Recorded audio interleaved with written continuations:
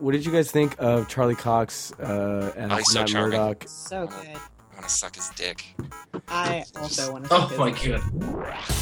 Hello there, everybody, and welcome to another episode of Two Guys, a Girl, and a Comic Book Podcast. My name is Andy. Along with me are my two wonderful co-hosts, Kelsey and Ryan. And this week, we have a very special treat for you folks. We have a third co-host, a special guest that's joining us. Our good friend Cams is with us on the call, and this week we're going to be talking a whole lot of Marvel's Daredevil that premiered just last week on the Netflix delivery system. They released the whole season, so we've got a whole lot to talk about. We also had a brand new trailer from the upcoming Star Wars Force Awakens film, and then we had confirmation of Lady Hammerpant's identity, a brand new episode, or I guess issue, I've already made that mistake, with none other than Kamala Khan. We got some more continuations from some great Image books, and some of us actually read a DC comic this week, so first time for everything. But before we get into comics news and everything, how are the three of you wonderful folks doing today? So good. Awesome. I'm fine. It was like a decline there. I was wondering, though, I'm one of the third co-hosts, so Andy's the host and you two are co-hosts. That's I wouldn't stand for that. That's To why be my fair, voice he's is like all the first real on the... work, so. Yeah. That's why you hear He's, my voice first. He's Beetlejuice. He's the hostess with the mostest. Homeboy holds everything together. Ryan and I just show up and talk shit to each other. Was that really a Beetlejuice quote?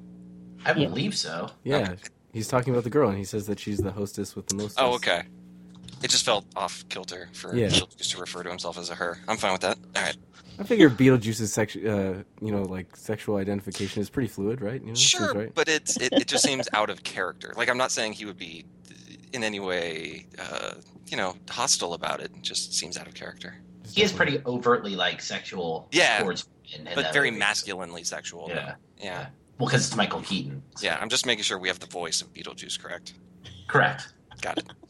I mean, I feel like, is the voice of Beetlejuice all that different from the voice of Michael Keaton? I think it's pretty much one and the same. Like, let's be I real. think Michael Keaton's voice is fake and Beetlejuice is his actual voice.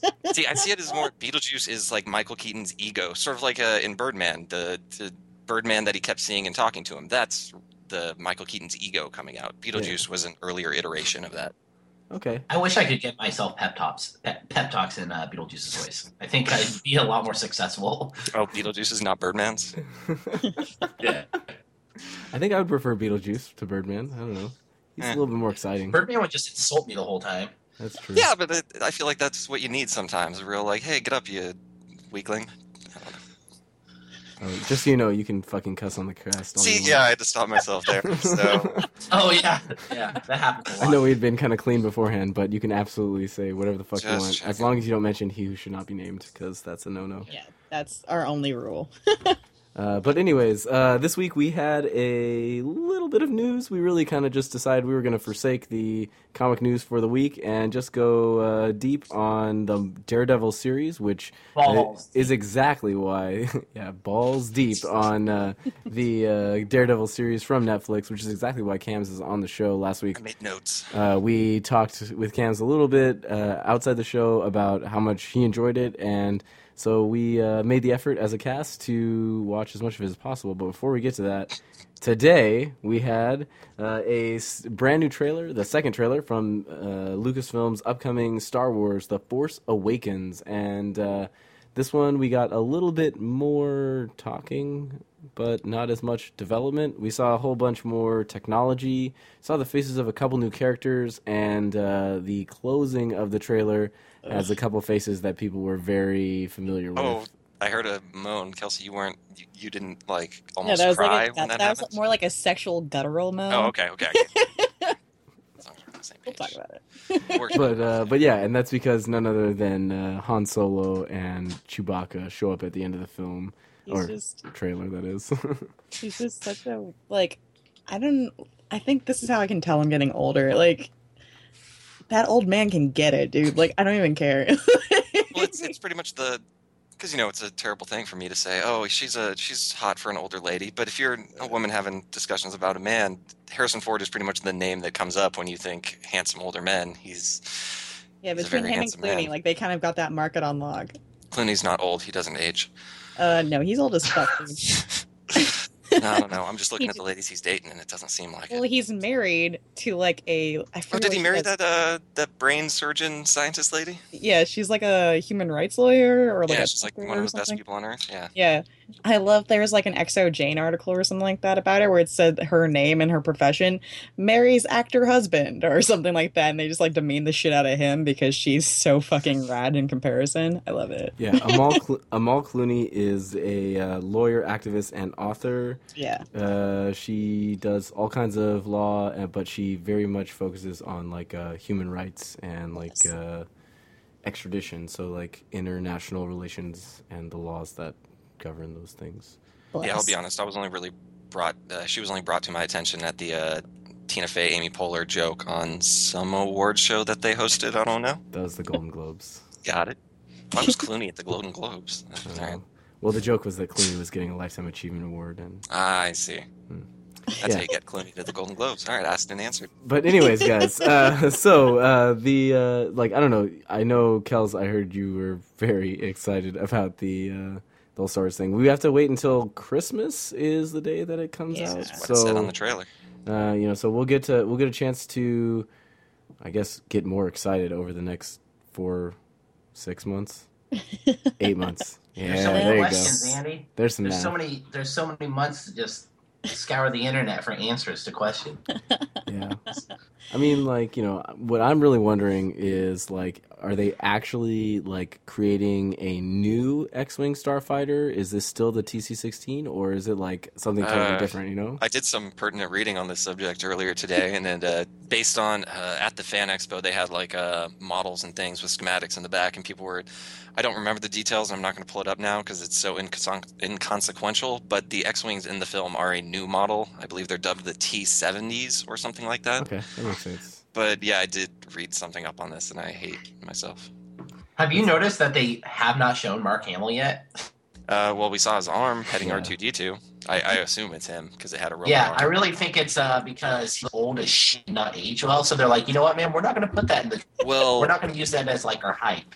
one of the early rumors I remember coming out was that he would be a villain figure in the film, like however serious that would be. But I also, just on the subject of how he looks, I think it adds a lot to the character and where he's at in his life. That because Mark Hamill in real life looks straight up like scarred and things, so I think it'll add a lot to see that stark change from the original movies to now, where he will have aged blatantly and he'll have gone through some shit.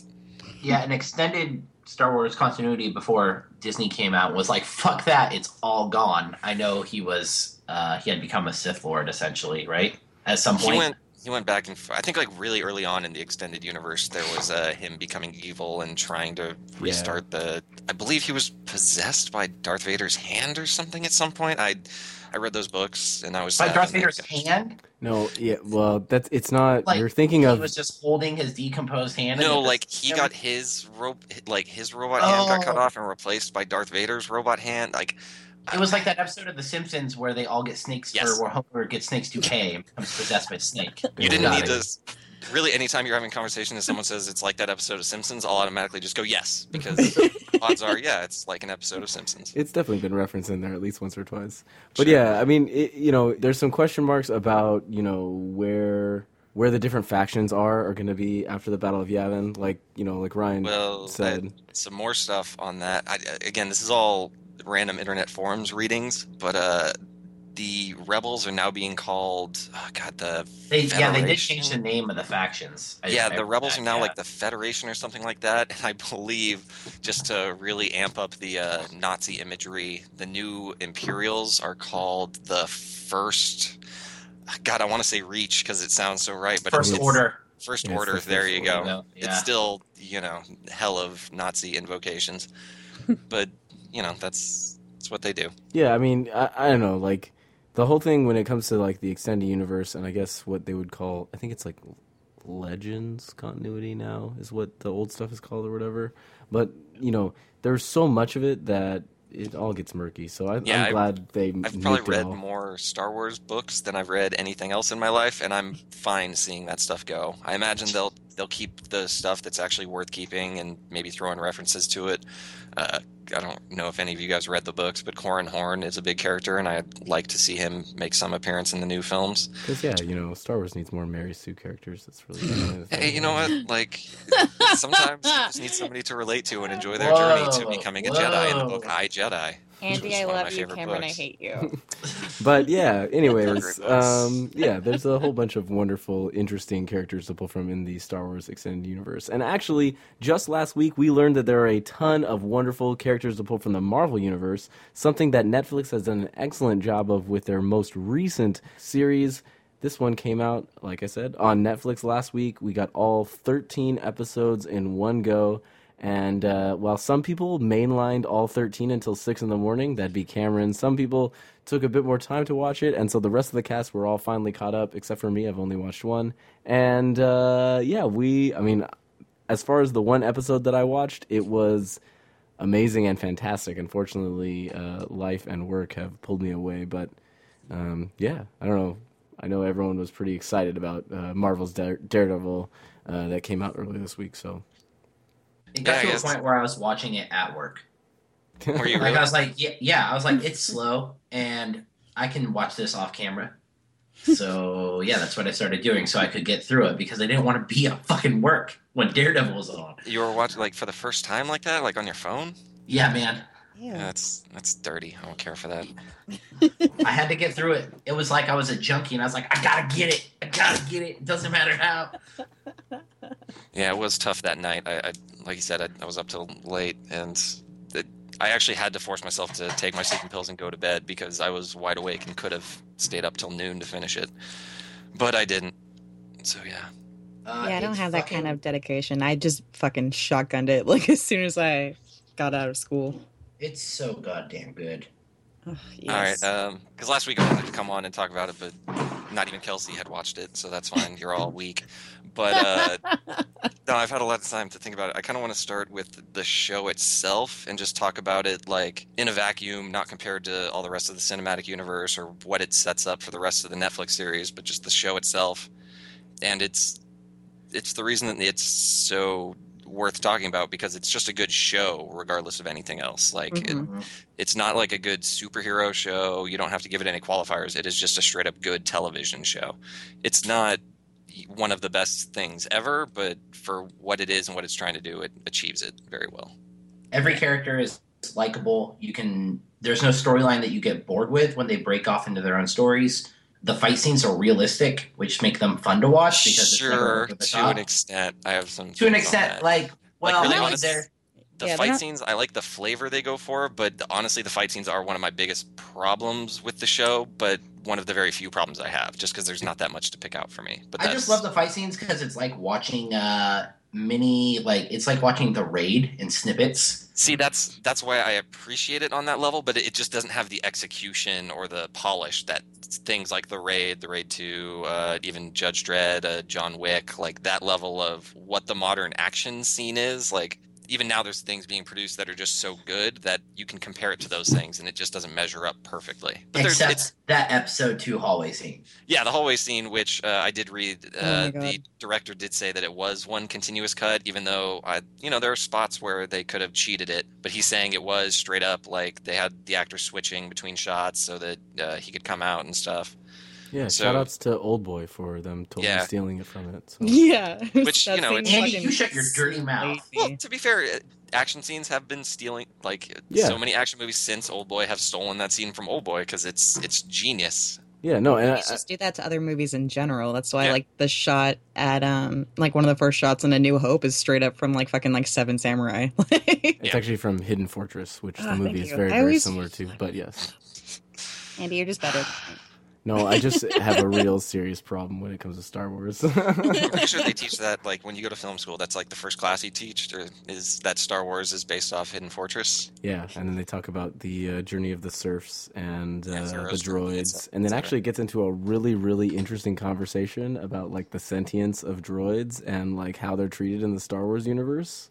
Really quick, just because you did move on from Star Wars real quick, can I revisit a couple things? Yeah, go ahead, man. There was, I don't remember the numbers for it, but it's adorable. The little Rolly droid. Something. I think it's B7T1. Something. I think it's B7T1, but I'm not sure. I thought it was like B88 or something like that. Yeah, it's something like that. Yeah, Just Google soccer ball droid. It's BB-8 is the BB-8, identification. At the Fan Expo where they did the press conference, they had like a legit one of those roll out on stage, and I don't know how they did it because the base is rolling independent of the head, which is staying on there, and there's no like slot for the head.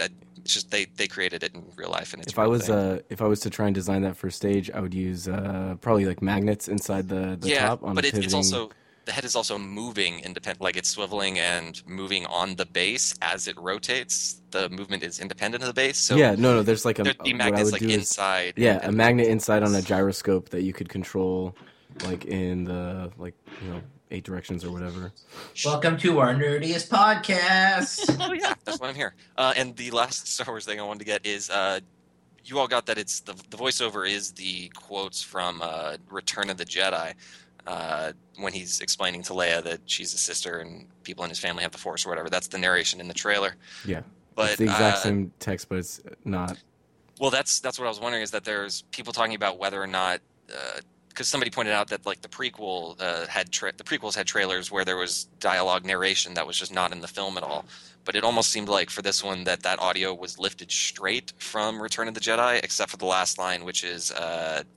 After he's talking about my father had it, I have it, my sister has it, and now so do you. That last line is added, which it's nothing, but it's pretty much just confirming that the Star Wars movie will be about Han and Leia's child who has Force powers, and which will be good. Which we kind of, I think most people. It's one of the base things, but I for a while thought that they were going to try to move away from anything regarding connections to the original cast, but it does seem like they're leaning into it, at least for the first film. Yeah. I just want John Boyega to be a fucking Jedi.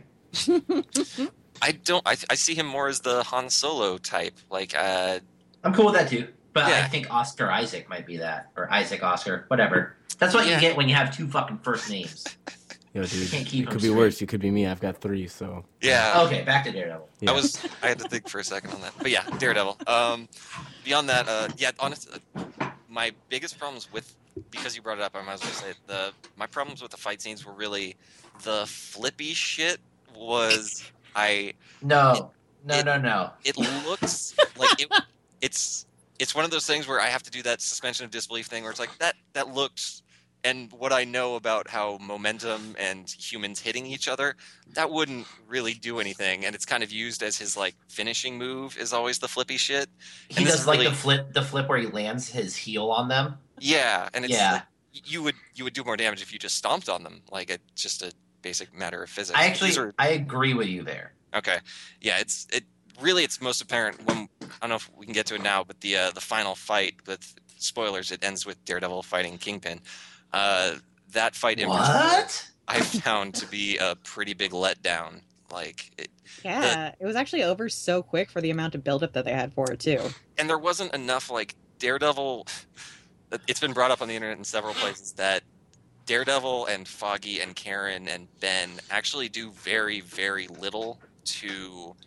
They have very little impact on anything that happens to Kingpin or any of the gang. He's pretty much just brought down by circumstances. There are small things. Kingpin brings himself down a lot. Yeah, that's kind of the thing is if you watch the show, there's very little that it's pretty much the key thing that Daredevil and Foggy and Karen and Ben Ulrich do is push him out into the public and make him make a press conference, which kind of puts him out there. And then from there, the dominoes just start tumbling. But other than that, they're constantly searching for ways to foil him with no results. Yeah, Kingpin kills one of his own henchmen, which I'm so thank God Owlsley wasn't the owl. Thank fucking God. Yeah, it's looking like if they do the owl, it'll be his son. Although when he mentioned his son, I was like, no, please don't bring it back as some But if you want to get onto that, it's pretty obvious they're not going to, because they set up so many things in just the Daredevil universe that probably won't come back. The guy who made his costume is Hercules, who was a former villain who becomes Daredevil's friend. Sweet baby. Gladiator? Oh, Gladiator. Yes, that's right. Not Hercules. But that both guy was Greek and Roman people. Yeah, understandable. But there's the Owlsley. There's the building where Kingpin and his friends are having a party is owned by the Van Lunt Group, who's another villain of Daredevil's. There's several of these, like, just name drops and things like that probably, they were there because it's nice to throw a wink and a nod, and if they need to later, they can get into it. But and don't forget, Stiltman's costume is seen. Yeah, when I saw that was... Stiltman is now common in the Marvel Cinematic Universe, or canon. Yeah. I was like, what the fuck is canon? Stiltman. But yeah. Oh, no, all the setup for fucking Iron Fist, though. That's the business. Yeah, that's the stuff that's most interesting, because that really, to me, the thing I was most excited about from the series, and what is most exciting for me to talk about it, is the amount that it sets up for the future Netflix series and how they're going to do that. Especially with there was very little foreshadowing to anything that would relate to Iron Fist or Jessica Jones, and those are the next two series that we get. Luke Cage? Yeah, Luke Cage. Sorry, what did I say? Iron Fist. I think the only connection to Luke Cage is that Claire's character dates Luke in comics. Well, she is named after she's a combination of Claire Temple that's what the internet stuff says. And Night Nurse. Yeah, I tend to think of it as, although while we're on it, were you as excited as I was when you started realizing that Rosario Dawson was the Night Nurse? Because I think it was probably 2 or 3 a.m. when I finally got around to that part, and when I started realizing, like, oh, she is going to be the Night Nurse. That is one of the best things ever. Yeah. I got legitimately nerd excited. There's a couple like really nerdy things that happened that I got excited about when they reveal Nobu in his costume and he's essentially a hand ninja. Oh yeah, well, it's once you start realizing, like, oh no, they're going all in on the things are connected to other Marvel things, and you start reading stuff into it.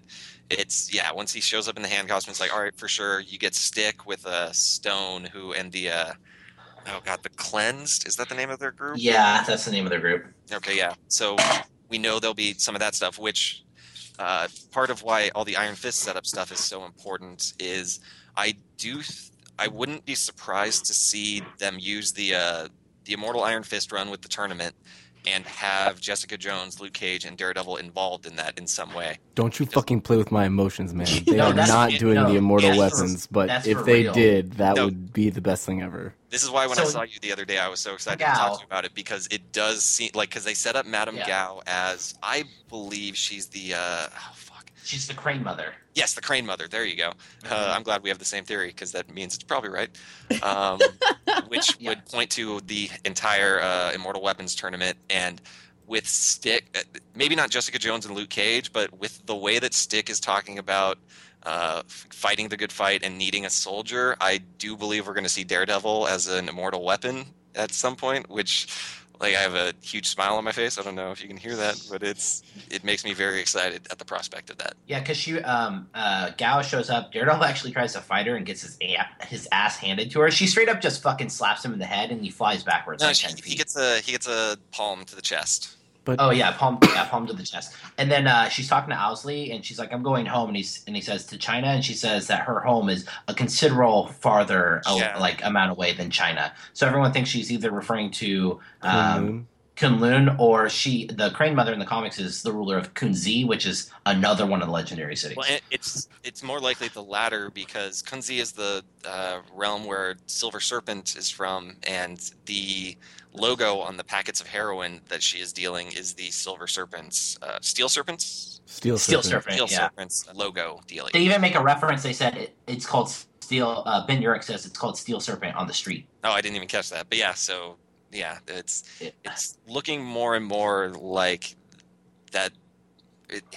At least what we know about Iron Fist is that it will involve the otherworldly sense, the mystical stuff. They're not going to try and do a dumbed down martial arts karate story. I think that there's definitely a possibility with like the clues that have been laid for the 7 cities of heaven and for like some of that to be used. But like, I mean, I could see Daredevil maybe showing up in Kunlun, but like, there's no way that Daredevil's an immortal weapon. He doesn't even reside in the city of heaven, so he doesn't have anything to wield. It's possible that is all completely separate, but there was enough setting stuff up with Stick and Stone and the Cleansed and stuff connected to that. Like they were warring with the Hand, trying to fight off the Black God and all that stuff. There's, again, it's that's probably the most out there theory. I am very confident in saying that they'll do the Immortal Weapons series. The Daredevil being part of it is just based on what we know about the series and how based on how Netflix is doing this and how successful, like already you can tell Daredevil has been. We don't have any numbers from Netflix or anything, but it's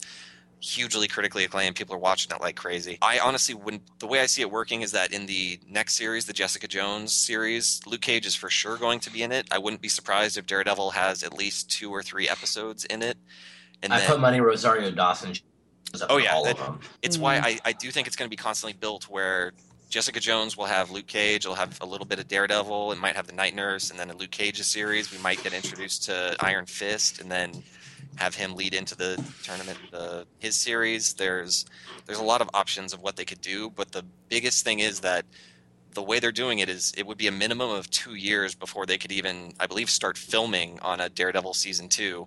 And it seems like they would very much want to do that with how successful it's been. So I would not be surprised to see Daredevil pop up in things before that's a possibility. Did you see the pictures of David Tennant as the Purple Man? And I am glad that he is not literally purple. Although, to be honest, I was thinking about it earlier, I am kind of bummed out that they have to, because it is so important to Jessica Jones and her story, but it's just such a bummer of a story. I don't know if all of you have read Alias, but, it's got its ups and downs. All of us have definitely read Alias. Yeah. Jessica Jones. I really hope they keep his name Zebediah Kilgrave, just saying. Yeah. Oh, is that Purple Man's real name? That is. That's his real name, man. That's perfect. You can just hear Tennant like squeezing that out angrily, like I am. Yeah. Tennant chews some scenery just as with the best of them, right? So yeah.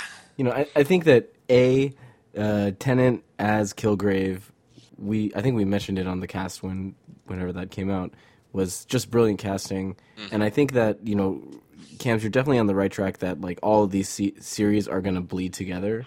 I think that the most likely thing is at the end of all this, we're supposed to get a Defenders series as well, right? That's included in my 2-year 2-year estimate. Yeah. Okay, so then like I guess it would depend, because if you really do build them all into the Defenders, we'll have to see what the what the comic is. Yeah, what the threat is and what the comic book like world looks like, because like I don't know, like I know when Spider-Man first came out, we saw like a big dip in comic book movie quality for a little bit there.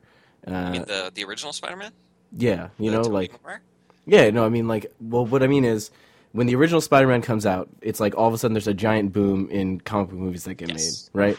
And then there was a time where like it was like, this is really awesome. We got fucking Hugh Jackman as Wolverine. The dip before. That's what I mean. Yeah, before the cinematic universe. Pre-Iron Man. Exactly. And so what I'm saying is we're like, talking about Daredevil, Fantastic Four, Ghost Rider. Okay. Exactly. And so like what I'm saying is that maybe like, if at the end of that 2 years, like these same showrunners are still killing it, like I could definitely see what Cameron, what you're talking about, and then maybe going back and doing another run of like the things that did best. Yeah, and that's why it's so important. I'm actually not sure, because when you try to look up the production information, it just says they're done by Marvel Studios. They have different EPs, but it's hard to tell if the same, if they're using the same...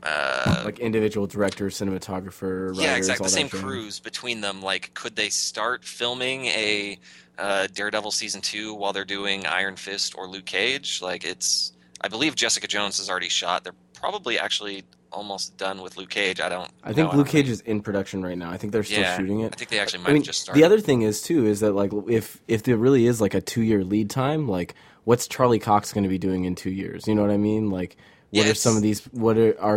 Is Rosario Dawson going to be available to show up in all of these things all the way through? Well, it's another thing to talk about Daredevil is that, and I don't know about you guys, but I was very surprised that they killed off Ben Urich that quickly, because. Yeah. Especially for people who've been reading Marvel. Fast. Yeah, for people who've been reading Marvel forever, Ben Urich is that kind of perennial. He is the reporter of the universe. Yeah. And also exists at the Daily Bugle with Marvel giving Spider back. It's a real missed opportunity to like put Ben into the cinematic universe. Yeah, it's kind of a bummer, but I do think at the same time, if you're for the like level of characters you could have killed off at that point in the show, that was definitely a good one, because I legitimately did not believe it would happen right then. I was pretty shocked that they went through with that. I was pretty sure Karen was going to die. Because she's like one of the more infamous like comic book girlfriend deaths in comics. Yeah, but I feel like writers know about that, and it's something that they're aware of and try to intentionally avoid. Although two of my favorite, well, two instances that I love are the two times that that Karen Page goes to the wives of the men she is responsible for having been killed and gets forgiven for it. That kind of amused me. I have nothing else to say. They couldn't. I was just thinking of where like it could lead. Andy, you're the Iron Fist aficionado. Does Kunlun ever invade New York? That was actually what I was thinking for a Defender style. That's what I was thinking too. Yeah, I mean the closest you get is in a couple different runs. You have Hydra like using like the Randall Gate that like Danny Rand's father built inside the Rand Tower to like bring an army from Kunlun into New York, or bring an army from New York into Kunlun as well. So they could certainly do that. I mean, there's all kinds of shit that you can do when you open up the Iron Fist universe with like the dragons and I can't remember what the name of the people that like hunt down the Iron Fists are, or yeah, it's been too long since I read any Iron Fist. Yeah, but like I mean, there are the 7 cities of heaven, so like that's 7 more realms that you can pull from, and I just hope that like the tone of each of the characters is well done throughout each of these Netflix runs, because like I feel like each of these characters is kind of super different in the tone of how they handle themselves, like Daredevil, Jessica, Luke, and Iron Fist. Like I don't know, I feel maybe it's just me, but I feel like they're all pretty different in terms of the tone for those Iron characters. Fist is definitely the most. Iron Fist is the setting out of all of them. I feel like Jessica Jones and Daredevil are very similar. Yeah, as far as tonal. Like, yeah, I was actually going to say I disagree, just because I do think, especially Daredevil, Luke Cage, and Jessica Jones, with the universe that we've seen established by Daredevil this first series, I can definitely see Jessica Jones live action and Luke Cage live action fitting perfectly into that world. The thing about Iron Fist, and I've been having talks with, again, random people on the internet about this, mostly because some people were asking why couldn't Iron Fist be an actual Asian person to, make it so it's not another white guy. And it was one of the few times where I found myself coming down on the side of, well, it's for most characters I don't really care, but to me, once you make Iron Fist an Asian character, then it's just an Asian character in a magical Asian land doing magical Asian things written by a bunch of American white people. That the whole point of Iron Fist to me has always been that he is a rich white guy who is completely disconnected from the mystical stuff and has to bend into it because greater responsibility calls on him, sort of thing. I mean, you could also solve that earlier problem that you had by having like not a white person write the comic. That would also solve that issue. But I'm just saying. And you're giving a realistic Hollywood perspective. I understand. I'm not hiring the writing staff. Yeah, exactly. But I mean, I don't know. I've heard for a long time. I've heard people complain that the Iron Fist is very much an Asian character or whatever. And I think almost the Iron Fist story is actually kind of interesting in that he is like the lone white man in the universe that he is. He has to stand out as it's why when you say there's a tonal difference, there is for Iron Fist, but it would be him representing the tone that's already been established in the real world tone and doing all this mystical thing with people saying mystical things and him not being interested or taking it seriously. Yeah, I mean, I think the tone for me is more like each of the individual characters are like so different, like with the lengths they're willing to go to like, solve the problems or whatever. Sure. But yeah, no, like, I mean, I think that the note that like Jessica and Luke both fit into the same kind of like, I don't want to use the word box as Daredevil, works out really well for them. Fingers crossed they used the Luke Cage costume where he's wearing a paper bag on his head.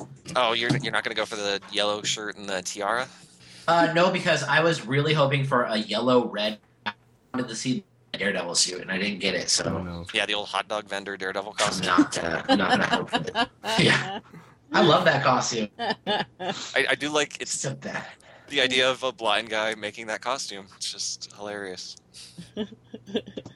Yep, that's pretty much. I was glad that we didn't get another. You're trying to stay subtle in New York City. Yeah, I'm glad we didn't get another superhero origin story that involves the superhero being an amazing clothing maker. Like he had to actually go to someone to make his costume, which I enjoyed. Instead of him sewing it in his room. Yeah, exactly. Like Peter Parker. Yeah, it's Spider-Man's my favorite, but he doesn't always need to be a master a seamstress. Yeah, exactly. It's part of his spider powers. What are you talking about, man? He didn't even make a pattern first. Like, what the hell? No, he drew it. He drew it on a piece of paper, and then he's like, all right, I got this. And yeah, this seems easy That enough. motherfucker needs to be on Project Runway. I'm thinking back now, in the original Tobey Maguire run, was there even, like, because obviously he had the wrestling costume, which was shitty, but then he just immediately has the perfectly created, like, synthetic suit, right? It just comes out Wipe of left nowhere. to right. That's the way they handle that. Yep. Just a one-screen transition there. Sure. Oh, man. Although in retrospect, I've come to appreciate those movies much more as modern camp, in a sense. I take the first movie seriously, and then the other two just fall into Really? 'Cause I'd say that- cult classics. The second one, to me, I can take more seriously than the first one. Yeah, no. Yeah, because you get Willem Dafoe, even though he's wearing a stupid. See, mask. that's why I can't take Willem Dafoe seriously at all. Like, if he's not playing Jesus, I can't take him seriously. Even then, he's stretching. Well, speaking of people playing roles, what did you guys think of Charlie Cox as he's so Matt charming. Murdock? So Wanna- good. I want to suck his dick. I also want to. Oh my god. Like, we'll take a- Charlie Cox he's the most charismatic motherfucker I've ever It's- seen in my life. I was live tweeting like a bit just because I was up late and I needed to put my thoughts out into the world. But he is, because to me, more than Peter Parker is he's funny, he's smart, he gets pretty girls and stuff. But Daredevil is the pimp of the Marvel universe. He is. You can find those image graphics all over the internet of the lines between the superheroes and who they've had sex with and etc. And Daredevil's had sex with a lot of ladies, mostly dead now. But Charlie Cox definitely captured the charming nature of Matt Murdock to just a dangerous extent. So good. There- So good. Electra reference in the show too. Oh yeah, he took Spanish to get close to a Greek girl. So Yep.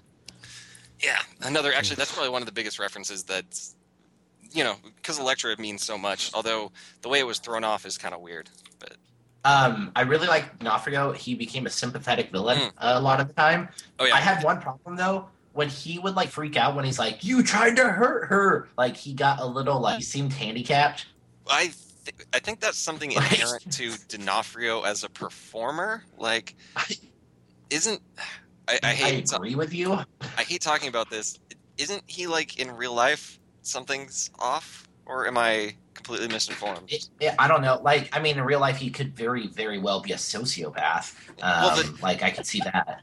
No, No, Cairns, I feel what you're saying. I've had this. I thought there was something, but I will say because I think the best thing the series did, well, one of the hardest things they did so well was everything about the Kingpin, humanizing him, making everything he did believable. While the thing I'm really tired of in things like this, especially when it comes to crime and conspiracies, is having the omnipotent overlord, the guy who always knows everything. If you try to trick him, he's always one step ahead. Kingpin was smart, but he wasn't omnipotent. He was very mortal, and we saw that, and we understood where he was coming from. And it really worked really well. When his plans failed, he got upset because he did not expect that to happen. Things like that. I really enjoy that. I think it was interesting. I was talking to someone the other day about the Kingpin, and he basically told me, he was like, I don't know, man. I feel like Kingpin should have been twice as wide. And I was like, yeah, man, but we're not in a comic book. People aren't just 6 times the width of people. We don't have and humans like that. Yeah, Although, when you go back to it, as bad as the 2003, I want to say, Daredevil was, Michael Clark Duncan killed that role. He was the best part of that movie, hands Yeah. down. That was the only good part of that movie. I actually, to be honest, I like Colin Farrell in that movie too. I actually like Ben Affleck in that movie too. Honestly, he literally fucking flips. God, he flips onto the street, points at his head, and says, bullseye. Bullseye. Yep. Brilliant filmmaking. Oh my god, you're the fucking worst. Also, D'Onofrio has autism, slight autism. See, okay, I knew I was trying to tiptoe around that, but I thought there was something about that. But yeah, and he because the first, when he asks out Veronica, it is a very, it's like if I tried to ask out a girl, except with a little more suave. Vanessa. Yeah, when he. I knew that sounded. Yes, but yeah, he did that well. Because she says someone tried to woo her wearing a white coat with a purple ascot, which is a sly remark towards his actual costume. Well, and also there's when she is picking out his clothing, she essentially dresses him like the comic book Daredevil that we've known for a while, which is interesting. You know, like you guys said, there's definitely some signs that whoever's making this series, they know what they're doing. Yeah, it's we can trust them. It wasn't thrown together. It wasn't just thrown out to be discarded. There was a lot of care put into it. There was a lot of building up stuff for the future. It's pretty much what we've come to expect from everything the Marvel Cinematic Universe has meant. And it's always weird when talking about the show as part of the Marvel Cinematic Universe, but it really is like it's movie quality TV. It's not like Arrow or Agents of S.H.I.E.L.D. or Agent Carter or any of that stuff. Man, you watch yourself. I'm not going to disparage those shows on their own, but I'll say that Daredevil looked infinitely better, even just production-wise, than those shows. It was on an entire different level than any of those. I agree. I'm glad. I don't know. I think that like to some degree, the fact that it doesn't hit like the network TV and it doesn't have like the same kind of weird, I don't know, like I want to say like network TV baggage that comes along with it.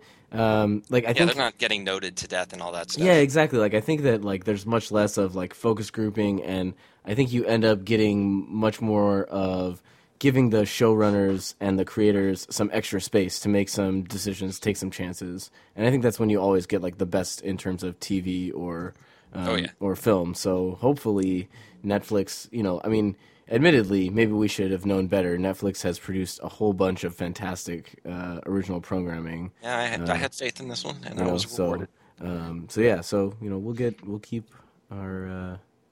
We'll stay excited. And Jessica Jones will be next, right?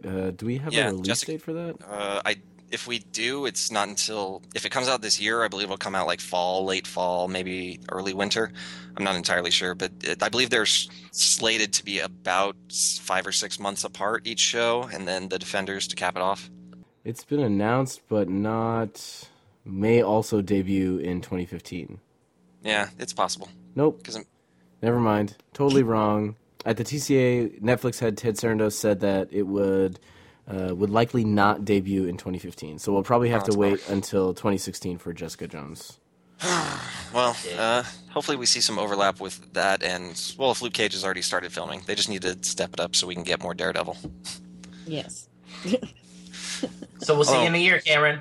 Yeah, well, I was going to say we could talk about. I actually, this isn't the podcast for it, but I would like to get into the deep philosophy that surrounded the Daredevil series, and because it's actually, other than the show just being a nerd thing, I loved the religious tones and the constant moral questions brought up, and the fact that you could pretty much, season 2 could have come out like in a year, and it could have been about Daredevil taking over the Hand and taking over Hell's Kitchen, and it would have fit perfectly thematically with everything they set up. But not Philosophy Comics. That's fine. Oh, Philosophy Comics. That's a podcast that we could definitely participate in. But the problem is that if we had that podcast, we would never finish it because we would just talk forever, I'm sure, about the philosophy of comics. All of our lives are unfinished works, Andy. You have to be okay with that. Holy fuck. If you get me funding for my unfinished work, then I'm all about it. Yeah. I got you.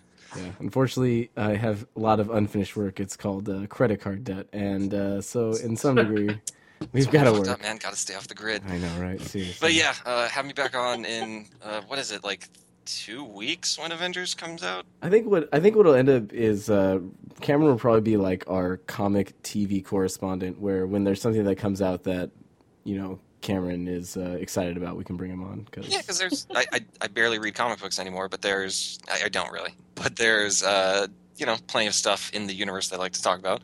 Yeah. And if you troll Avengers, I will hang your ass up. Yeah. Look, to be perfectly honest, I'm excited for it. It'll be fun, but I don't have that. Like, it's not like Avengers 1 where I was vibrating constantly at the thought of seeing it. Now it's, I'm more interested in how it ends and what it sets up for the universe than I am actually excited for it as a film on its own.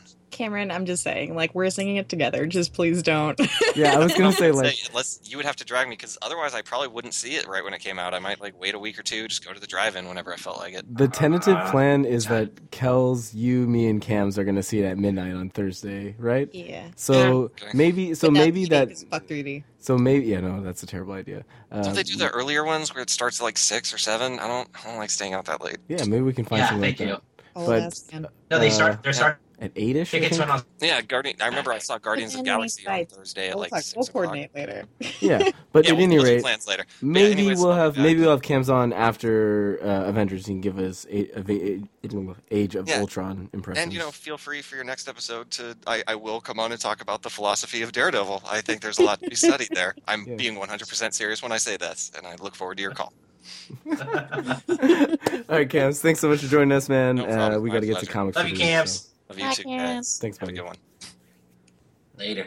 All right, and he's gone. I was just waiting for Let's talk him to shit. stay on. Oh man, Fuck love that this. guy. we love us some Cams. So We do. uh, It's nice for the listeners, all 8 of them or whatever, to be like, oh, that's that guy that they always talk about. Yeah. Now we're just gonna Except go- Dante will just be like, fuck that guy. I'm sure Cams would have a very similar response to us talking about Dante. So.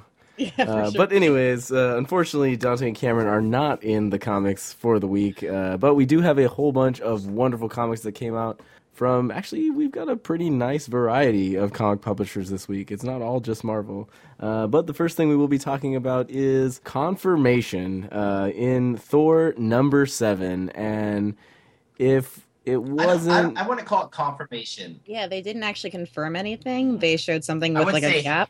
Yeah, I would say heavy alluding.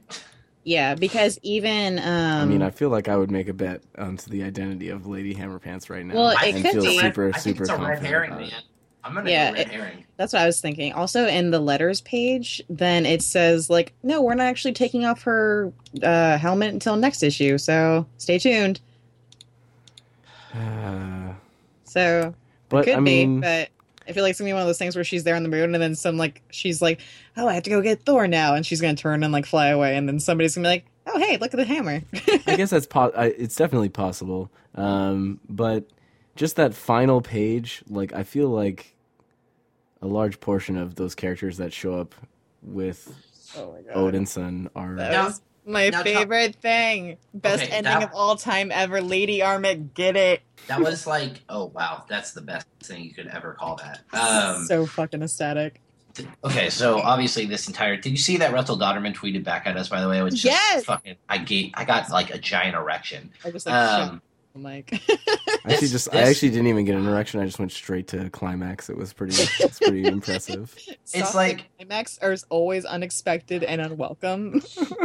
I love. I mean, obviously, all 3 of us are huge fans of Dodderman, and I feel like he just keeps topping himself. Everything with Roz, with the Roxxon fight, I thought was fucking beautiful. All of the acid and just like the Oh my panels. god, yeah, that 2-page spread where she's like flying through the acid is just like gruesome and gorgeous at the same It's time. fucking amazing. Everything he ever does with Midgard or with Asgard and like the Rainbow Bridge and just like the connections to Midgard. Big props to him and Matthew Wilson both for just making it always look goddamn gorgeous. But yeah, I have to say that final page Oh my god. is one of the sexiest things I've ever seen. But here's my question. So she's talking to Cole, who is the god of fear. So is this Thor coming out? Is this actually happening, or is it a god of fear thing?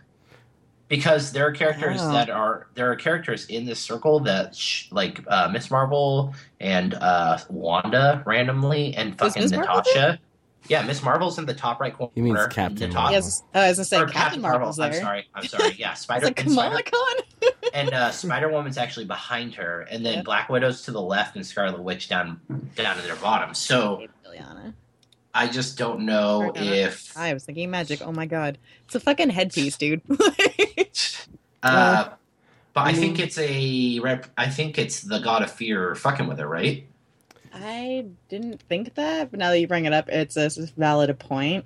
I just don't want that to be true because, otherwise they whole wouldn't lot of have that Asgard- scene like leading up to it with just like Odinson talking to Freya. I don't think there's just some weird characters. Like, I mean, Angela, Sif, Valkyrie, Enchantress all make sense, but the other characters don't. And I don't even know who the two in the back are. Well, he has connections with Black Widow and all the rest of them because of the Avengers. So Yeah, actually, I think that's true. I don't think it's totally out of place. I think that it's got to. I mean, it certainly is right that this could be like Cole being like manipulating her or whatever. But I don't think we've seen Cole do such a thing like while like working through the Destroyer. And I don't know. I think that whole build-up thing where like Freya just like totally backhands Odin in the throne room, and like her like on the moon talking with like Lady Hammerpants and shit. Like, Right. I just think there's like way too much payoff. I think this is definitely what's happening. I do too. Also, I just really want it to happen, so there's that too. She's secreting it, Also- guys. Also, what a fuck! Odin is such a fuckbag. Like, Yes. he's the whiniest bitch in the Marvel universe. I don't know that that's true because there's a lot of whiny bitches in any comic universe, but Odin right now is definitely fucking top 3 for If sure. you're as powerful as Odin and you whine, you're the whiniest because you have all that power and you're still whining. Word. It's just fucking annoying. On a separate Thor note, though, can I just say, like, the first couple opening pages when we see, like, Roz, like, running around inside Roxxon and everything like that, oh my god. Like, if we didn't love Russell fucking Dodderman before, like, I do so much now, even more than I possibly could have ever imagined, because, like, her outfit in this entire thing is literally, like, everything I've ever wanted, and it seems super basic and super simple, but like I just need people to understand, especially people who don't like look at things like through this lens a whole lot because they're probably not females. But the fact that like she is like sexy in this but not sexualized was like a huge fucking deal to me, because that's not something we often get. And like we saw Russell Dodderman do it with Lady Hammerpants' actual costume. Like, it's kind of, like, sexy in a way, but without, like, objectifying her, which is, like, a balance that the comic book industry has not really reached in, like 80-ish years or something. So, like... Yeah, like in all eternity? Yeah. I was just like, how long has it been? But, it's literally just, like, so fucking refreshing to be, like... Because I'm a writer, like, I appreciate good story more than anything, and so, like, I'll be, like, wrapped up in storylines usually, and then I'll be, like, looking at the art to go with it, kind of, like, secondhand, and I'm always kind of just, like, oh, like, let down when I see, like, how it's portrayed, or how, like, some lady's got, like, this weird, like, metal, like, vagina shield piece, but nothing else, like, just stuff like that, but, like... Wait, you mean you don't love like Power a boob Girl's window? costume? Yeah. That's part of, like, I don't know if you guys have seen it on the internet, but there's definitely, like, superhero or superheroine, what's it called? Like, costume bingo, I think it's called, or something like that, where, like, the center free boob space window. is, like, a boob window. There's just, like, other various things. One of my favorite like webcomics is JL8 by Yale Stewart, and it's all like the Justice League characters as like 8-year-old kids in school, and one of them is Power Girl, and one of the days, one of the issues is she's like getting ready for school, and she like steps out, and her mom is like, "You go back to your room right now, Karen, and you change," because she's got like the giant boob window showing up. Oh man, it's just so good, so good. Oh my god, Oh yeah, my it's God. super great. Also, the one, like, splash page where Dodderman draws out the realms when he Agar shows Yggdrasil and the Malekith are World talking. Tree, yeah. Yeah, and the World Tree, that is hands down like one of the most beautiful things I've ever seen, and I want to get it tattooed on my body. Like, I love it so much. It's honestly between See that if- or between Mount Rushmore with Howard the Duck's face on it. I don't know. It's a toss-up. See latter if for Marvel me. will pay for you to get that tattooed on your body as marketing. Yeah, like, it's just so good. I was talking to one of my friends, and she was saying that she's seriously contemplating getting a nonconformist tattoo a la Bitch Planet. Oh, I definitely have plans with some of my comic book lady friends from the shop I go to all the time, and we're going to get them in like 3 weeks, I want to say. Yes. Non-compliant forever. Excellent. The panel right after when they show the world tree and they have like Dario and Malekith like fighting through the like high elves as well. It's just like there's so much detail and like motion on the page, and that's every like page of this entire comic. The nerd in me really loves to see them kind of like get around the unworthy wielding Thor with like the destroyer holding it and like with her like calling it back to her and then kissing it when it comes back and saying good hammer. So good. I love it. Also, I forget which page it's on earlier, but there's definitely a scene where Malekith and Dario Agger are like talking to each other, like in his office or something like that. It's like a couple panels before what we're talking about right now, I want to say. And I literally, like, all I could think of when I was reading it was like, those two should just shut up and make out already. Like, there's so much like weird bad guy tension like floating in the air between them. Like, they just need to suit up and just do it already. Stop leading us on. Is Thor 8 the final one? Because the last page says to be concluded. So is it the final one before Battleworld / Secret Wars? I think Don't so. say that. I think so. I think it will be the last of like in the release cycle before we actually get to the whole Battleworld event. I wouldn't be too worried about the concluded tag though, like just because it also is gonna definitely wrap up this whole arc with like Odin, being a jackass this recent time. Right. I'm just.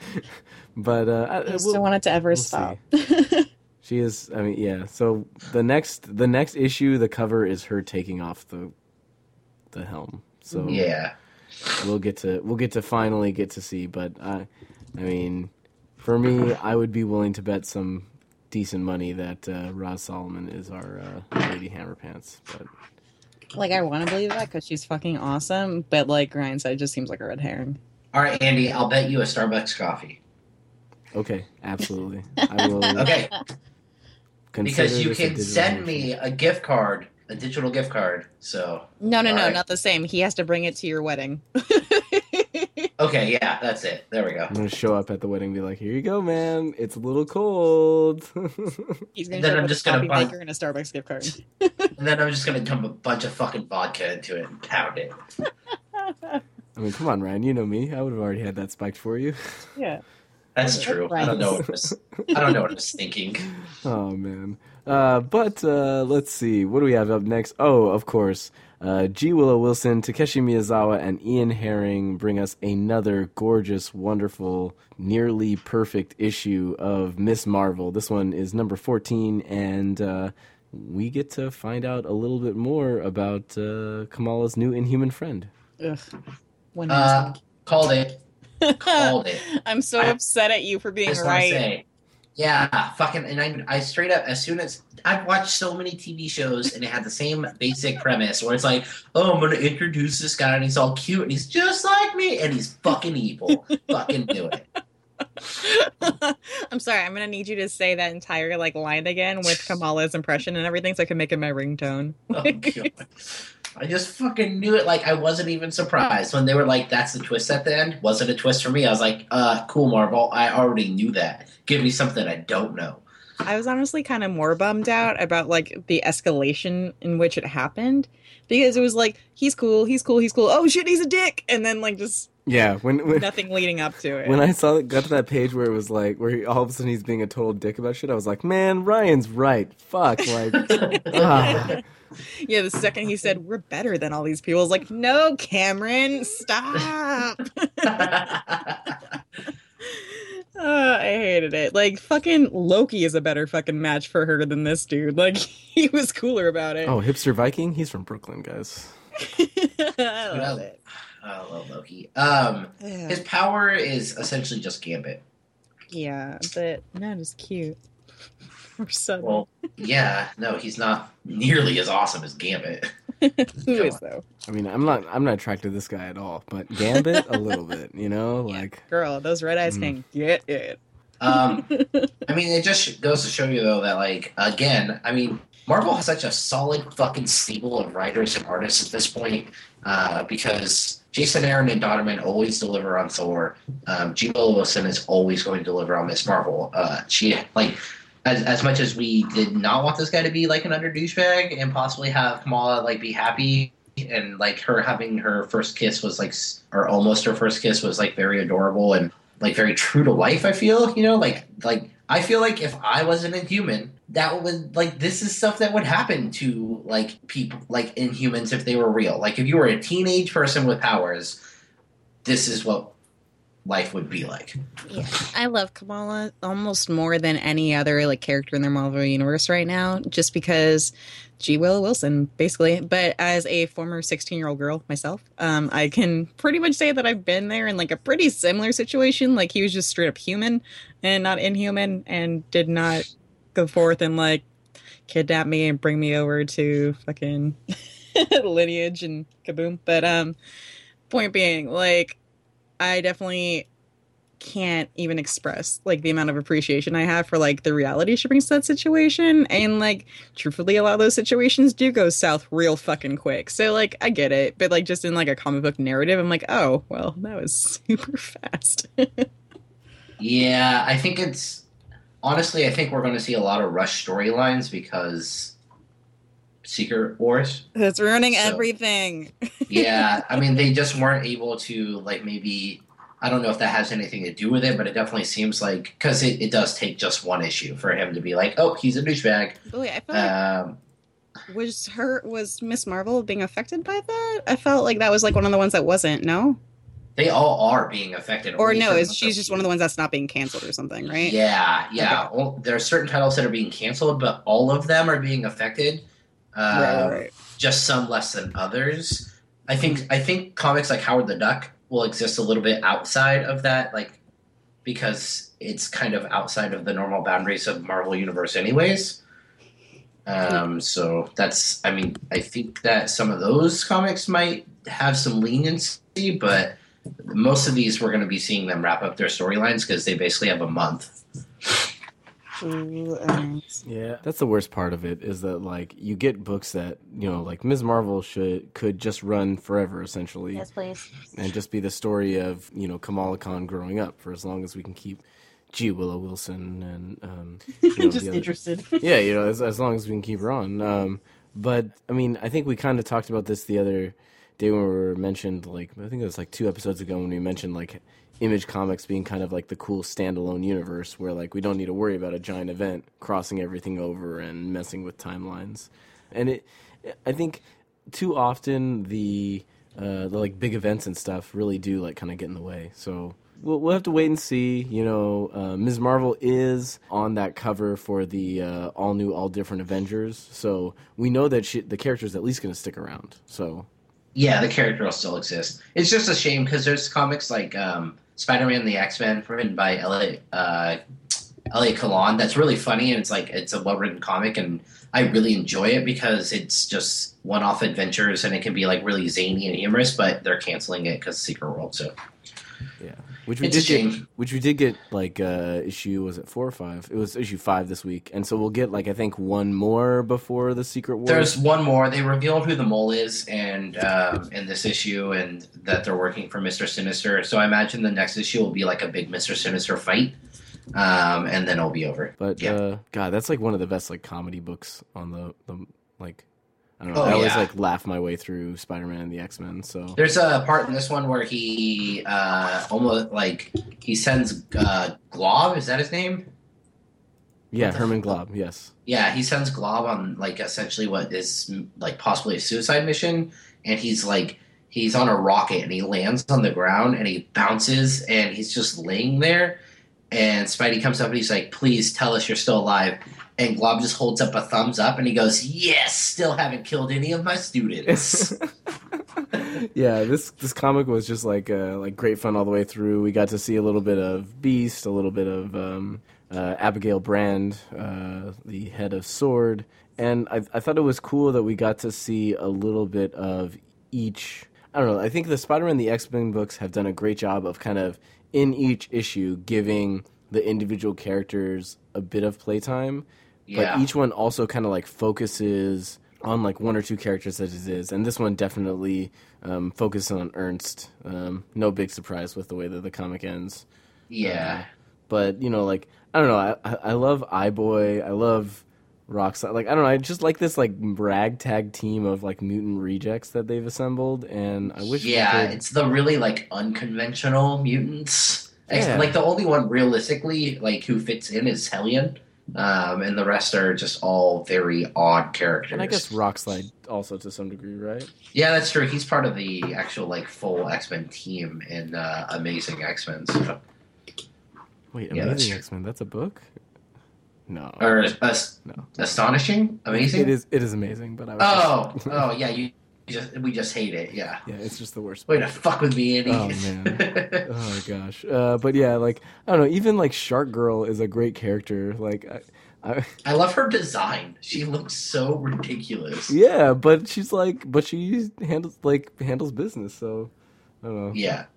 I just love seeing a shark in fucking like preparatory school clothes. Yeah, it's a shame that it's being canceled, and I really hope that Elliot Kalan like finds work on another book through Marvel or somewhere else, because I think I would prefer if he could somehow stick with Spider-Man or even the X-Men, because it's hard to take a book after, like, Jason Aaron was the original, like, he headed Wolverine in the X-Men. And he did it so well, and I was worried when they passed the book off that it was just going to be filler until Secret Worlds, but I've been like pleasantly surprised the whole way through. Yeah, I mean, it's been so good to see this Elliot Kalan kind of pick it up, and it's been a little bit different. I would love to see him write like a wacky, like zany Spider-Man comic or something, you know? Mm-hmm. Where it's just like maybe him like Tales of the Spider-Verse or whatever, with Peter Parker hopping back and forth, and you get to visit all those other crazy spider universes, because he writes Spider-Man really well. Like, yeah, give me some Spider-Ham. I bet he could do that well. Oh yeah, definitely. Like Spider-Man buddy comic would be a definite A+ for Elliot Kalan. So yeah, if you guys would like to check out Spider-Man and the X-Men number 5, that ended up coming out this week as well. I guess the one DC comic that we really that I know Ryan really wanted to talk about this week was none other than Convergence Aquaman number 1, and this one, it's Tony Bedard who wrote it. Cliff Richards on the art, and John Rauch on color. Becky Cloonan did a gorgeous cover for this one as well. God, love Becky Cloonan. Yeah, which kind of caught my eye as well, like thumbing through the solicits. I was like, oh, hey, I recognize that art style. And so like Ryan, I know that you were the one who really enjoyed this comic. It's the return of the Hook Hand. So yeah, so I'm trying to keep up on Convergence so I can at least going on. And like part of me really, really fucking hates it, because it's just the worst fucking thing that could ever happen.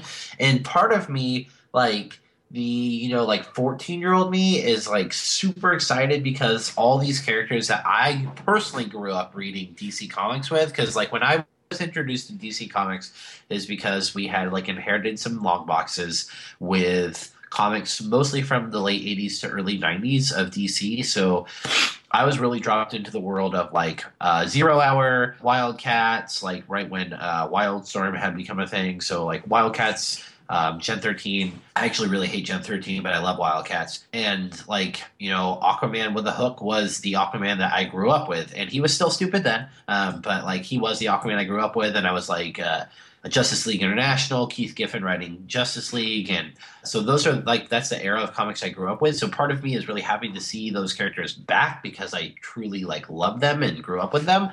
And part of me just kind of hates it because it's just undoing everything DC has established in the last 3 to 4 years. But the Aquaman comic was cool. Every week it looks like you're introduced to 4 more factions that are essentially fighting against each other from these bubbles where the main character or the main villain, I don't know his name, Telos, something like that. I think it is. Something like that, yeah. He essentially has he trapped all these cities in bubbles, and he brought them to a different world or a different universe, and he takes the bubbles out, and he is basically inducing like battle royale, where he's like, you have to fight against each other now. So these cities are different universes essentially. So Aquaman exists. This city in particular is pre-Zero Hour Metropolis. So we get like the old school 90s Justice League team with like Joe Jones, Blue Beetle, Fire, Vibe, Kyle Rayner, Green Lantern, and such. But I really like the comic because Aquaman is pretty much portrayed as a crazy person because he has no water to go to. He has no ocean, so he like takes over the aquarium. And then they use Dane Dorrance, who's a sea devil, who I think I mentioned like 1 or 2 episodes ago when I was making fun of Cave Carson. But they actually use Dane Dorrance as like his main like connection and like fully reestablish him in this DC universe as like basically like an aquatic scientist who believes in him. And I mean, basically, you know, what Dave Dorrance is he's a whale biologist. He calls it as he sees it, you know? So yeah, pretty much. It was just a really interesting read though, because like it's showing Aquaman, he's basically like fighting crime in a city where he's completely out of his environment. He's like a vigilante in the form of like Green Arrow or Batman.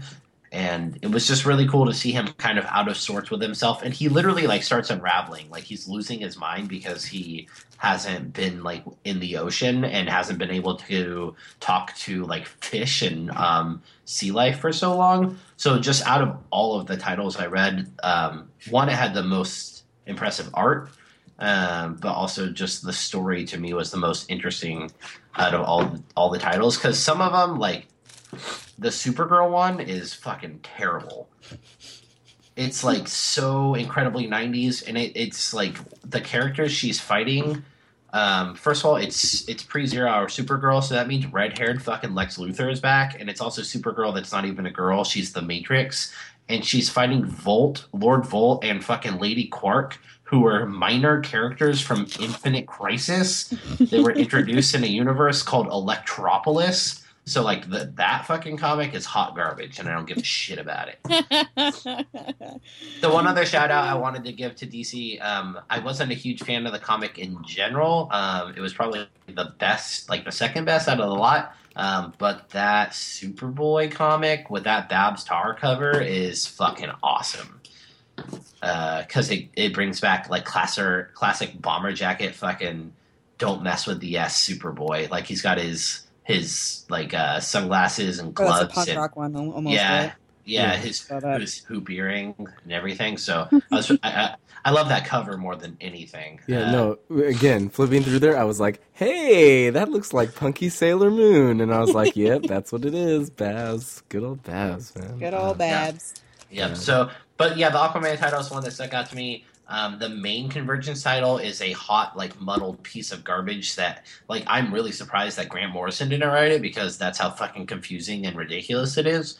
But I'll be giving Convergence updates once a week until we get this shit figured out. But essentially, everyone seems to think that what they're doing is rebooting the old DC universe.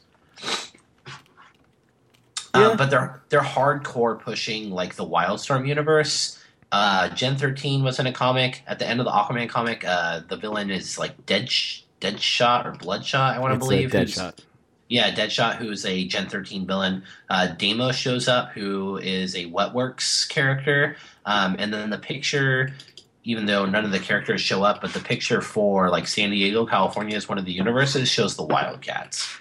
So they're really pushing their Wildstorm characters back into the universe. But speaking of characters from all kinds of different universes, we had a second issue of a time-traveling, I guess I would call it almost like a buddy cop film, and that is Mark Miller and who's the artist on here? Sean Gordon Murphy. Sean Gordon Murphy, man. Sorry, I've too many words and Smurfy. Smurfy, exactly. Mark Miller, Sean Gordon Murphy, and Matt Hollingsworth on the color for Chrononauts #2. Again, this comic I looks so good. Like, I'm in love with the art for this comic, and we get to see just exactly what has been going on with his buddy. Quinn. Yeah. Oh my god. this fucking comic kills me because the first issue, you're kind of like, okay, like this is going to be a serious exploration into like what would happen if we could see in the past. Nope, this movie is basically just like fucking two guys who realize that they can become like the empires of every single decade and have a ton of money. It's like this is Bill and Ted if Bill and Ted were like given more power. Yeah, if they had more time, right? Yeah, I mean, and it's just so beautiful to look at, and the characters are so good. I don't take them seriously at all. They're like two big kids. I mean, I think that's exactly what it's supposed to be. You know, in the same way, you know, Quinn's dating fucking Marilyn Monroe in 51. Like, you know, I think Mark Miller and Sean Gordon Murphy are very clearly having a ton of fun reading this comic and writing the comic and drawing it. So I love when they give fucking Jesus a gold chain. Yeah. I know. I wrote that in my notes. It's just so good. Like, I mean, it's so crazy to see this concept taken kind of to the extreme, because too often, like, time travel is kind of dealt with, like, from a kind of serious perspective, you know, like, a lot of times people get into, you know, the minutiae of, like, you know, continuity and causality and how, you know, changing things ends up happening. Paradoxes and shit. Exactly, and, like, things end up changing. But, like, in this universe, like, even though they're doing all these crazy fucking things throughout time, like, there's no, like, you know... consequence? Yeah, there's no... I can't remember what the word is for it. Damn it, we let Cameron off the cast too early. I needed that time travel knowledge. But, like, there's no, like, changes that happen after they come back or, you know, whatever ends up happening. So we'll see where this ends up going. But after 2, I'm hooked. Like, I'll be reading 3.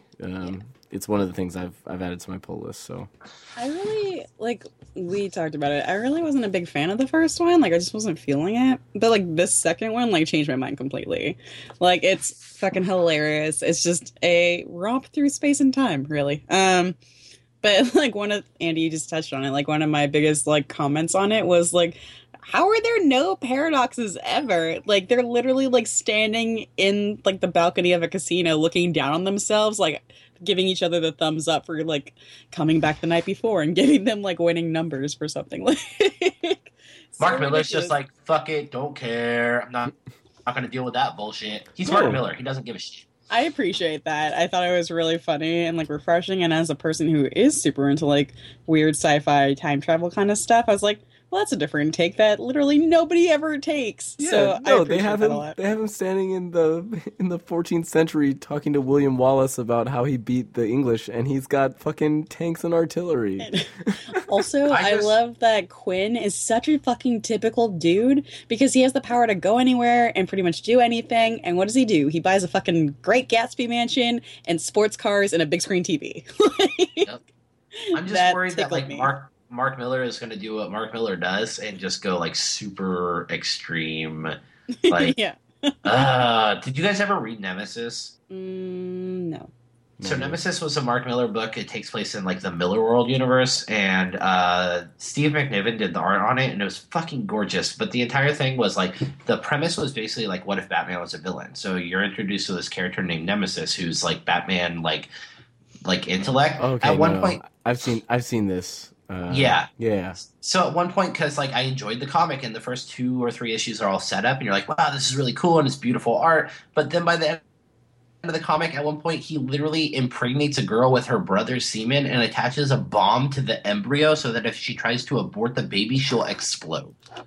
I feel like we brought that up before. Like, I feel like that's not the first time I've heard that, which is strange. Yeah, it may not have been on the cast, but I think we've had conversations about this. There's always stuff like that in my head when I think of Mark Miller. Like, I'm, like, having fun, and I'm like, but it's only issue 2. What's he gonna do to fuck this all up?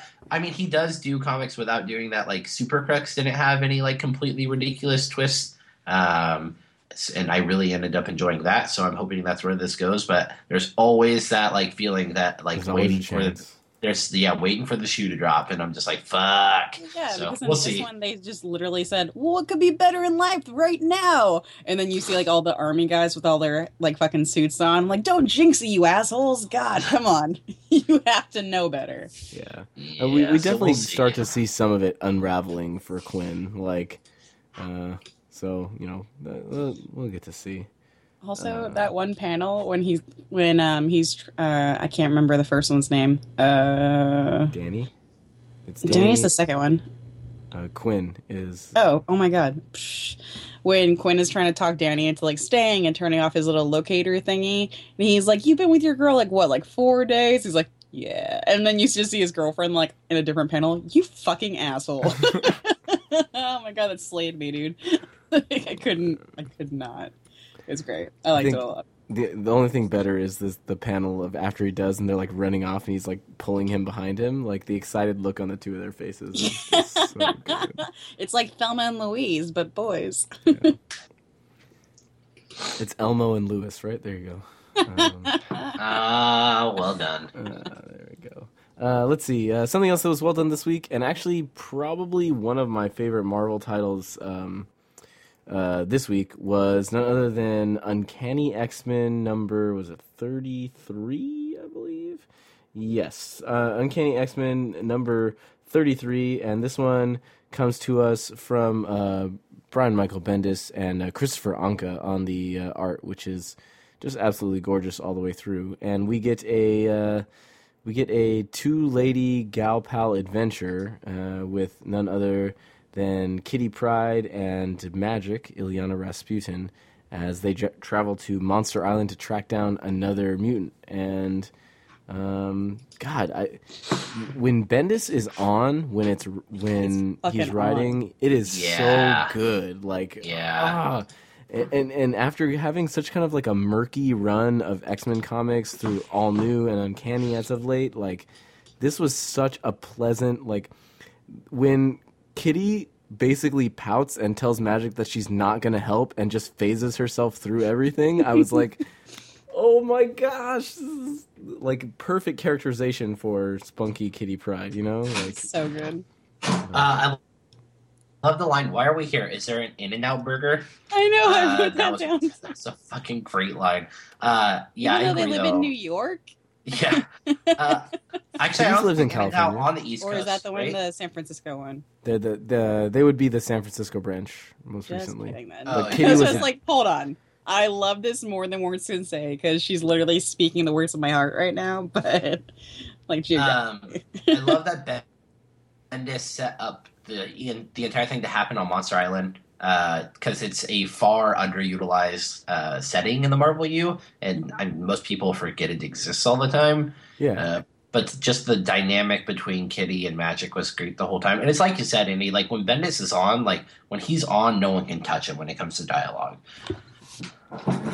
like perfect example. Kitty asks Illyana, like one of the first pages, I think it might be the first page or something. She says, "What is wrong with you?" And Ilyana's response is, "I was raised in a hellish dimension by a demon." I'm like, duh. I think she actually says that like twice within the comic too. Yeah. Like where I watched all my friends and mentors die. So fucking good. Yeah, and then the mutant that we get to meet, Bo, she's got some interesting, crazy powers that we don't know. You know how. I don't understand. Does she turn into the giant Shaggy Man, or is that Shaggy Man behind her? Right. The Shaggy Man's just behind her. He's just a denizen. Okay, so she has some weird like red shit shooting out of her body. Some kind of like ribbons that like stop them is like the only word I can think of. I heard someone's. Not heard. I read someone say that it was kind of like a jellyfish. You know, it's like stingers, and they like paralyze like people and their abilities or whatever. It's kind of cool. But they end up bringing her back to the Jean Grey school, and we get to see a super sweet moment with Storm acting like a mama bear. Oh yeah. Oh my god. And who immediately says, "You're my new favorite student." Yeah. Oh my god, I died. Yeah, that panel of Bo and Aurora meeting and her, "You so beautiful." Oh god, Bo, you speak it. Like you speak the fucking truth, girl. But and then I love when Magic tells her she's about to tell her, "Welcome to the X-Men. I hope you survive," which is the classic like X-Men line. Yeah. And then she just gives in and she hugs her and is like, "You'll do great." It was just an adorable comic through and through. Like, it makes me sad sometimes that we don't get Chris Anka like on every single issue of Uncanny. Like, there's been a couple of issues here and there where we've had a different artist on there, but man, Christopher Anka is just so good. I love it. Good. Anka, and I even loved when Chris Botcholo was doing it at the beginning. Yeah. Yeah, I really like both their art, and you can tell this is just kind of like a feel good like comic, and it's once again it's a wrap up. It's just kind of like wrapping up everything. Like it's filler till Secret Wars. Yeah, no, and that it's like they don't even tell you where fucking Kitty and Illyana are coming from. It's just like, yep, this is just episode in the middle there. We do get to see. Just a bit of some of the other X-Men, just like with Kurt and Aurora, but for the most part, it's just Gal Pal saving this other mutant time, which is great. And please more, Bendis. Please, please more. Next up from Boom Comics, or Boom Studios, that is, we have issue number 13 of Lumberjanes. As usual, Noelle Stevenson and Brooke Allen did the cover, and I'm terrible with information here. But Lumberjanes number 13 did come out this week. We've talked about Lumberjanes in the past, and it's just really Shannon Waters is the artist on Lumberjanes. And we get to see Joe, April, Molly, Mal, Ripley, Jen, and Rosie have a great time. It's an origin story. Yeah. It's I think it's the tale of how they all met at camp, right? Yeah. Yeah, it's nice to see them kind of early on, a little flashbacky kind of thing. So I just fucking love Lumberjanes. And I think, because we were just talking about Marvel and everything, I think one of the main reasons I really, truly enjoy Lumberjanes is there's no crisis, there's no crossovers, there's no, ending universe, and, that happens in the Image books, too, but Image is a little darker. This comic is truly, that Uncanny X-Men issue, I love it, but it's, a one-off. I don't get those every time that there's a new Uncanny X-Men. But Lumberjanes, I guess, always. Brooding. Yeah, the circle jerk of sadness. So just the fact that something like this exists where I can just go into it and literally the whole time I'm smiling the entire time I'm reading it because it's so bright and colorful and cheery and just so fun to read. That's the main and it's good. That's the main part is that it's all those things and it's genuinely good. I just fucking love the Lumberjanes. It's been a wonderful new addition to the comic book roster. And man, I think we mentioned it with we had Noelle Stevenson on. Was the Thor annual? Yeah, that's right. She wrote one of the stories for the Thor annual. So, God, so good. I hope that we can continue to get more wonderful things from Lumberjanes and more from Boom Comics. It's another publisher that has a handful of comics that are just fantastic. Special note, apparently Brooke Allen said that the official name for fans of the series is Lumber Jumbies. That's almost as cute as the people who make it. Exactly. So if you guys have a need for some adorable gal pal camp stories, that's the place to go. We absolutely love Lumberjanes number 13. Speaking of, I guess, different publishers, this one's a little bit different of a story, and that's because this week from Archie Comics we got a brand new number 1, and it is Archie versus Predator. No, from Dark Horse. Dark Horse, that's right. I'm sorry. Yeah. Just want to make it is they're borrowing from Archie, but yeah, I made that mistake, and then I felt like an idiot. So. Yeah, no, and actually, as I was typing, I was searching for a link for this issue and found out that it was a Dark Horse comic. We finally got Archie versus Predator number 1, and Ryan, I know this was something that you really, were excited about more than anything else. Yeah, I don't know. It's Alex DeCampi on writing. Fernando Ruiz on pencils. Yeah. Yeah, and then Rich Kozlowski on inks. Okay. I don't know what happened with Archie Comics, but someone in the last 2 years, like the editor came in and was like, you know what, we're gonna do this shit for real. Like we're gonna be like a real goddamn comic book publisher. And like as much as Archie has been like Archie's kind of a staple just because it's like always there, you know, like everyone knows what Archie is and it exists as like the perennial like fun time comic book. Like with the entire Afterlife with Archie series that was launched, and they're also launching their like superhero comic book line. I believe the first issue of the Fox came out this week as well, which I didn't get to read.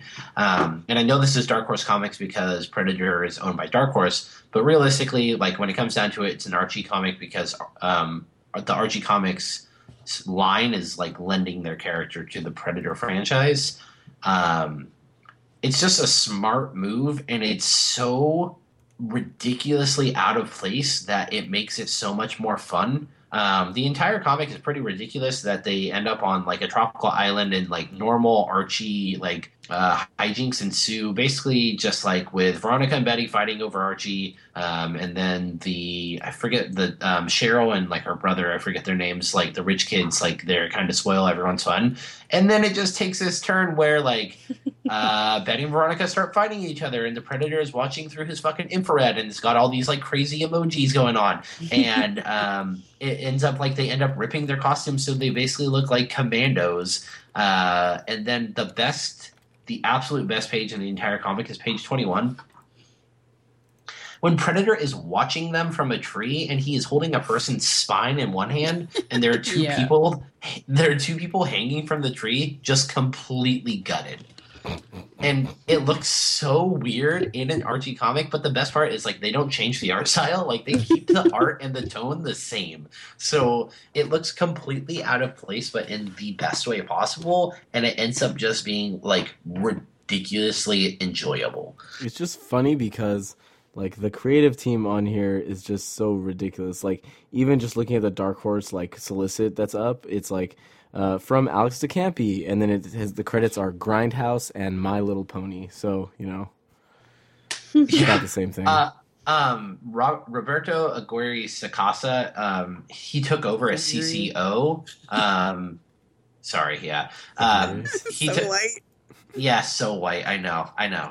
He took over as CCO for Archie Comics, and he was the one who launched the Afterlife with Archie Comics. And he also he wrote the Counted Dreaded Sundown movie, the reboot that was incredibly dark and grim. So like he is definitely trying to bring that into the Archie universe, and he's making it work with everything that he's been doing, because he was like the one that pushed this project really hard.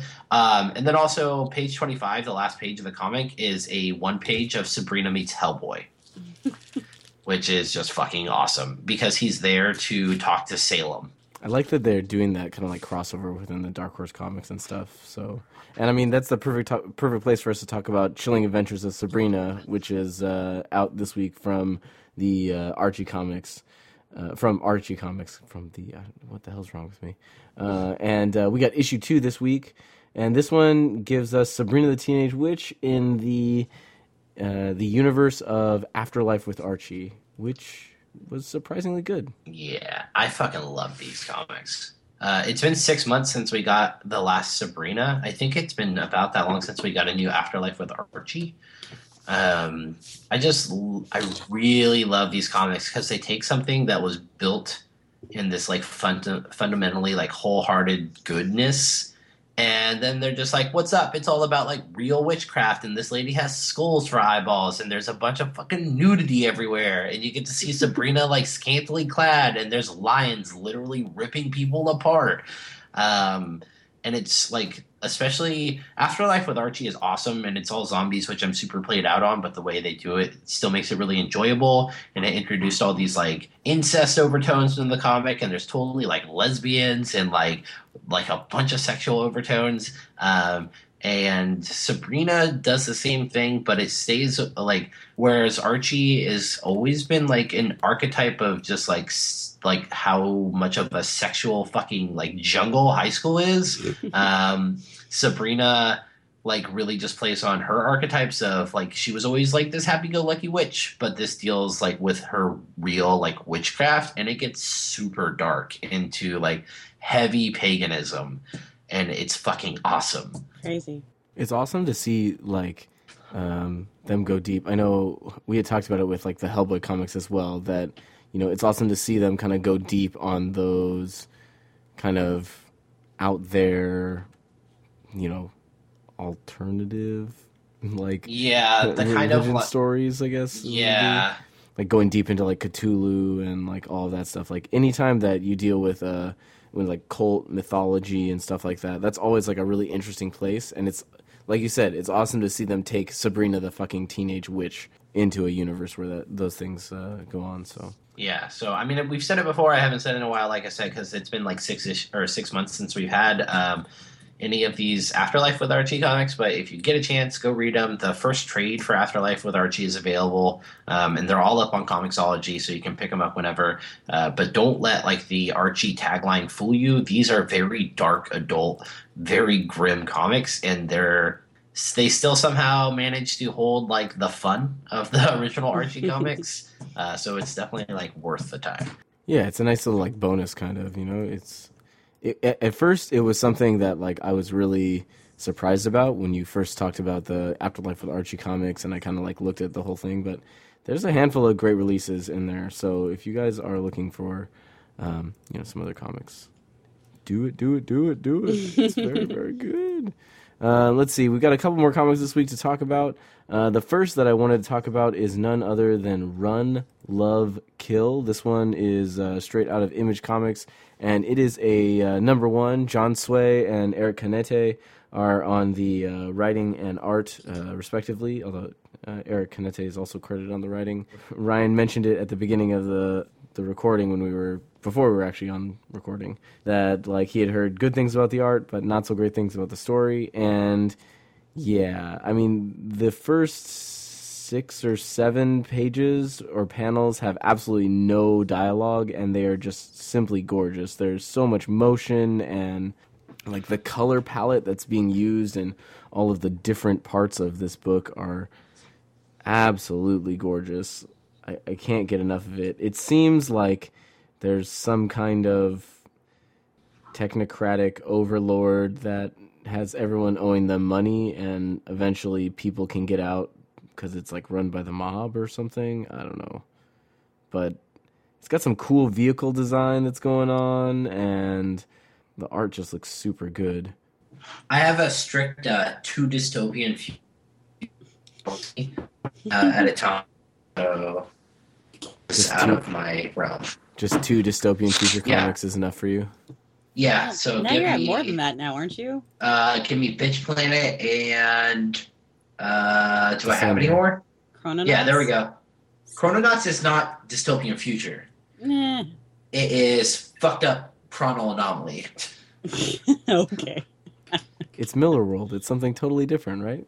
Huh? Yeah, pretty much. Yeah, that's right. Yeah, the so vindication you were searching for was so sweet.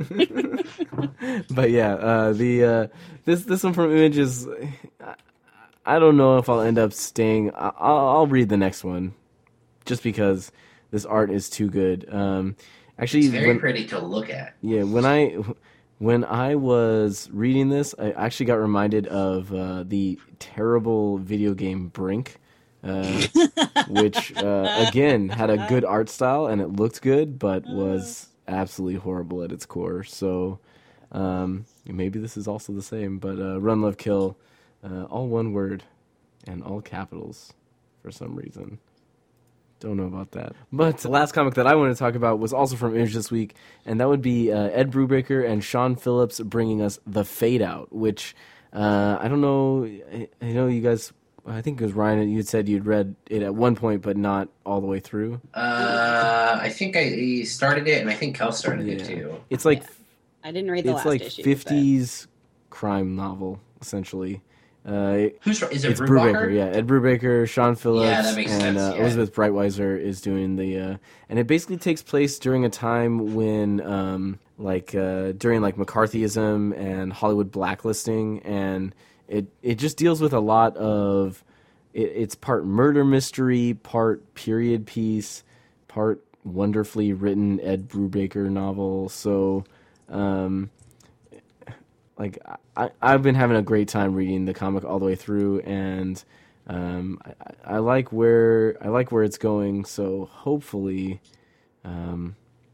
this comic will continue to be amazing. So, no one writes crime like Ed Brubaker. So I mean, he's pretty much the master of it at this point. Everything he's ever, even his Captain America run was fucking fantastic, and he somehow turned that comic into like a crime espionage story. So I have complete faith in pretty much everything he touches in that genre. Yeah, it almost kind of feels to me like LA Confidential to some degree. Oh my god. But that might also just be like the time period and, you know, the costumes and outfits that they put everyone in. But it's you know, it's very old timey, and God, like Brubaker, his writing is so spot on. Like, he transitions from like inner dialogue to like full on like banter to like violent conversation just so well, especially at a time when sometimes we get comics that, you know, have great art but terrible writing, or great writing but substandard art. It's nice to see this kind of all run together. Sean Phillips' art reminds me a bit of the old like Rocketeer comics from like way fucking back in the day. I wonder if Sean Phillips actually did a run on it. But anyways, if you guys are looking for, you know, gritty crime novel, The Fade Out #5 came out this week from Image, and it is definitely worth a look. You can easily get caught back up, whether digitally or in paper, probably. But yeah. So is there anything else that I think we might have left behind here? I think we hit it all. Yeah, there was a lot, but we had a full week of comics and everything else going on. So thank you guys, as usual, for listening to the show. If you guys want to find us on iTunes, we are Two Guys, a Girl, and a Comic Book Podcast on iTunes. If you guys are looking for us on Instagram or on Twitter, we're at 2G1G Talk Comics. We'd really love a follow, or even just like tweeting at us and telling us that we're the best or the worst or an average podcast. But don't tell us we're the worst or average, just the best.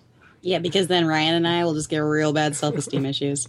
And mine will continue to grow. For real. And be terrible. But once again, guys, thank you so much for listening to the show this week. Next week, we'll have some more wonderful comic news and reviews for you. If you guys haven't had a chance, like we said, please follow us on iTunes, or subscribe on iTunes, follow us on Twitter, and also on Instagram. As usual, thank you guys so much for listening, and we'll see you next time. To stay up to date with the cast, follow us on Twitter and Instagram at 2G1G Talk Comics. Or if you'd like to email the show directly, you can do so at 2guysandagirltalkcomics@gmail.com. You can find more episodes of the podcast at 2guysandagirltalkcomics.podbean.com, or by following us on iTunes, where we're Two Guys, a Girl, and a Comic Book Podcast. Once again, thank you guys so much for listening, and we'll see you next week.